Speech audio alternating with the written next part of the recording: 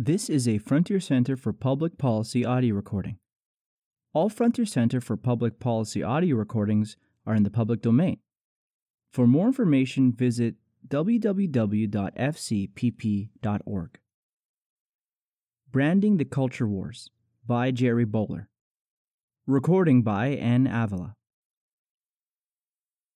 Once, they were big. Really big. Kings of Hollywood. Producers of movies that were nominated for over 300 Oscars. But when their founder was outed as the captain of the American freestyle groping team, the Weinstein Company's name became toxic. Board members resigned. Industry players rushed to disassociate themselves from the firm, and the New York Attorney General subpoenaed the company's records. The Weinstein brand went from gold to mud in the space of a week. But your company does not need to have been involved in industry-scale sexual harassment to suffer. There are strange doings afoot in the troubled world of the North American culture wars. Once unchallengeable brands are finding themselves victims to the increasing hostility and divisiveness of public debate. Take, for example, the case of the death of Gord Downie and social media blunders by the Hudson's Bay Company and Chevrolet.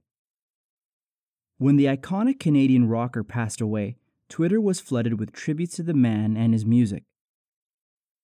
The department store chain joined the homage by tweeting, "Here's to the king of the Canadian tuxedo, hashtag RIP Gord Downie," along with an image of 3 name-brand denim jackets the company was selling. Big mistake. HBC was instantly attacked for being crass and commercial and was forced to pull the tweet within the hour. Chevrolet Canada blundered into a similar buzzsaw when they posted an image of a lonesome highway and the message, "Over 53 years, a kid from Kingston spent his life on the road, inspiring Canadians with his music from coast to coast. Today we say goodbye to an icon, RIP." Quoth one Twitterer, "Is anyone really surprised that the Bay and Chevrolet would use Gord Downie's likeness to sell their crap without actually mentioning his name?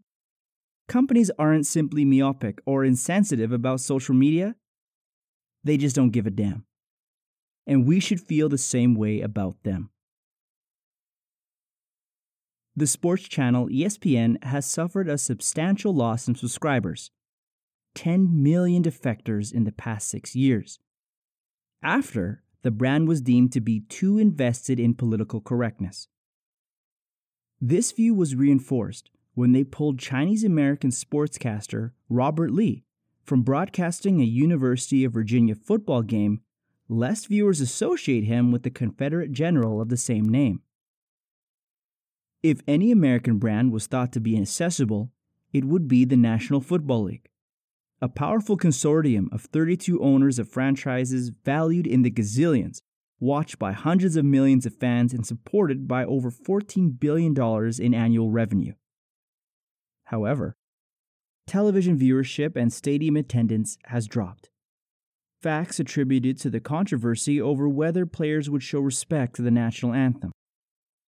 The NFL is now viewed unfavorably by 60% of fans who identify as Republican.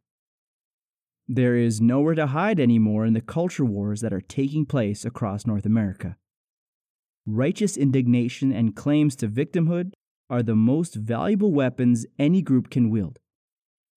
A clumsy tweet, an offensive logo, or failure to be quick enough in denouncing the public enemy of the week can bring disaster to the most established brands. Thank you for listening. This has been a Frontier Center for Public Policy audio recording. The Frontier Center for Public Policy is an independent, nonprofit, and nonpartisan organization that undertakes research and education in support of economic growth and social outcomes that will enhance the quality of life in our communities.